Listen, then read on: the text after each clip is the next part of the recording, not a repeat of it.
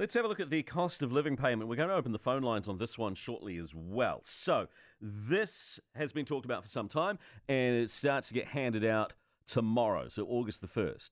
And while, as you'd expect, that there's criticism of this from various quarters, including the opposition, there are 2.1 million New Zealanders who are going to benefit from it.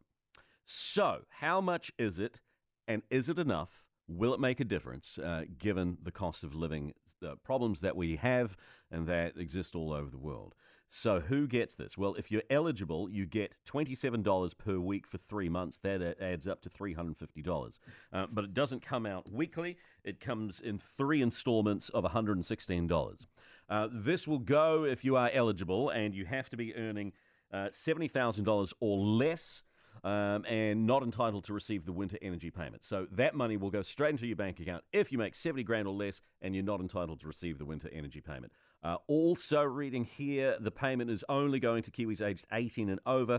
You have to be a New Zealand tax resident, obviously, and not in jail. Now, one of the big things is that there are New Zealanders who will miss out on this who are eligible because they don't have their bank account details with IRD. So if you think that that might be you or that might be somebody that you know, absolutely let them know and then make sure that they get that money. But I think the best way to get your head around it, 3 installments of $116 over the next 3 months. And people saying that that won't make a difference. I think it will. Let's have some further conversation on this one with someone who knows his stuff. So Max Rushbrook is a writer on economic inequality, and he is with us now. Max, thanks for being on the program. Thanks for having me on the show. So who is this payment going to help? Do you think it's the right approach? I think it's got some good points.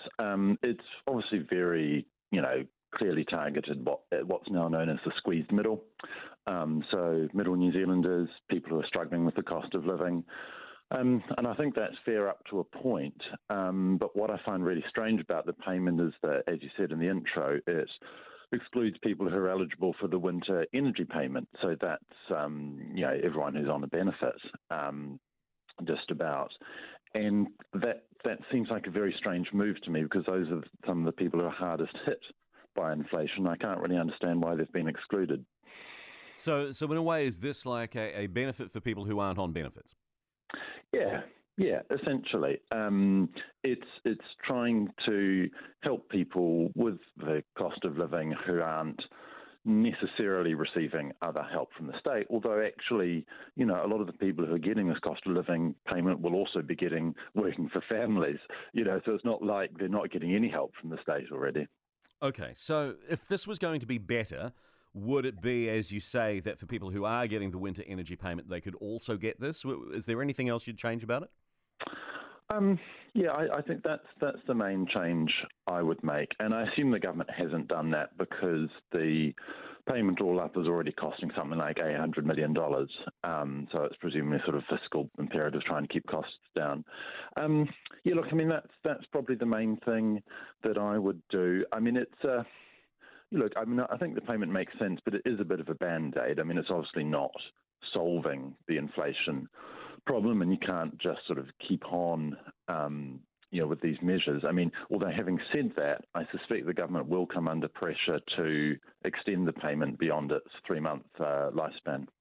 How do you think people will spend this? Is there one way in particular that mostly people would spend an extra $116 in 3 payments? Well, it's hard to know.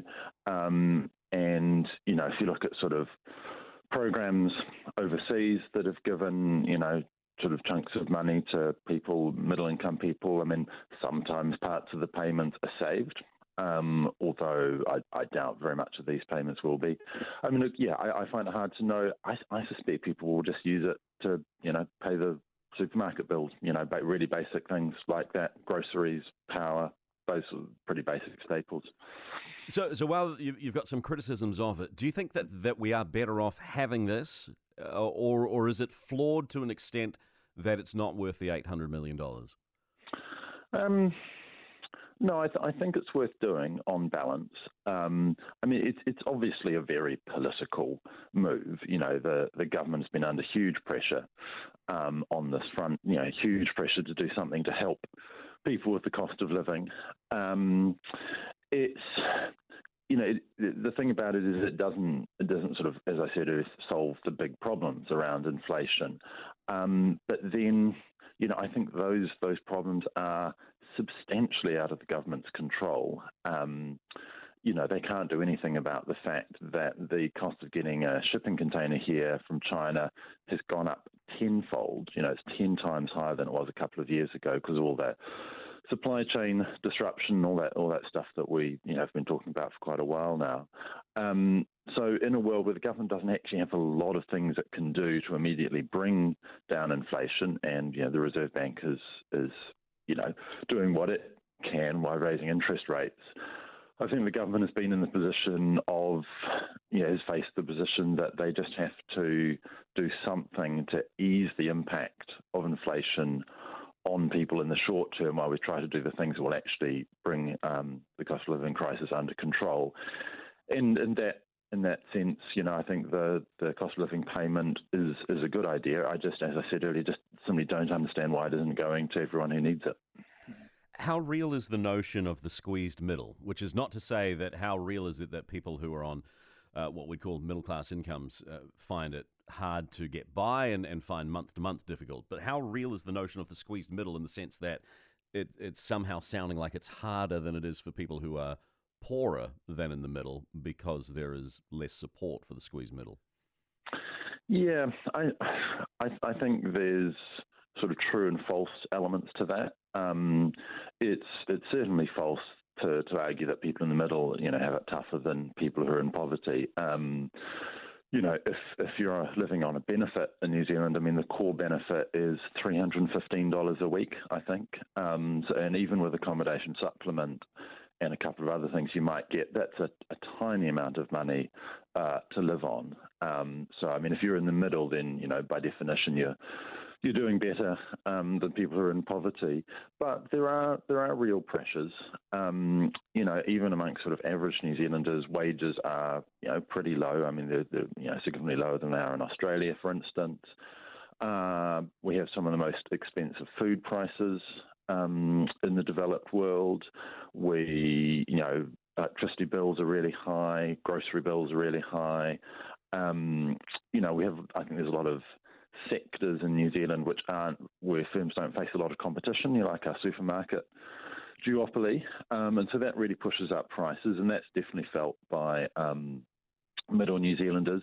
And then you've probably got a bit of a squeeze coming on as well for a lot of people with their mortgage payments going up. So I think there is a real sense that people in middle New Zealand do feel the pressure. I just don't think that should be exaggerated in comparison to people who are on benefits, for instance. Max, one last question. It's been said that 60% of the cost of living payment has already been taken up by inflation. Some people are using that as weaponry to say that we shouldn't be doing this at all. But surely, at least from my point of view, doesn't that reaffirm the importance of it? Yes, I think so. And look, it's realistically, it's never going to be enough. And the government's in a bit of a bind. If they really started pouring money into people's pockets to try to compensate for every bit of inflation, then that probably would just, contribute further to inflation. So it's they're in a hard situation. The payment it's not going to erase all people's problems, but I think it'll help a little bit, and to that extent, it's worth doing. Well, thank you so much for being on the program. Really appreciate that. Max Rushbrook is a writer on economic inequality, and enjoy your Sunday afternoon. It's 3:30. One of the scariest things you can hear as a parent is quiet. But if you do get a little quiet time, have a listen to The Parenting Hangover. It's not scary at all. If I bump into a couple and they have a boy and they have a girl, and I'm like, boy-girl snip, you've got a boy, you've got a girl, get the snip, you're done. You get to figure out what it's like raising a girl, you get to figure out what it's like raising a boy, save yourself a shit ton of stress and money, you've got your perfect little family. The Parenting Hangover with Clint and Jordan. New episodes every Thursday on iHeartRadio or wherever you get your podcasts.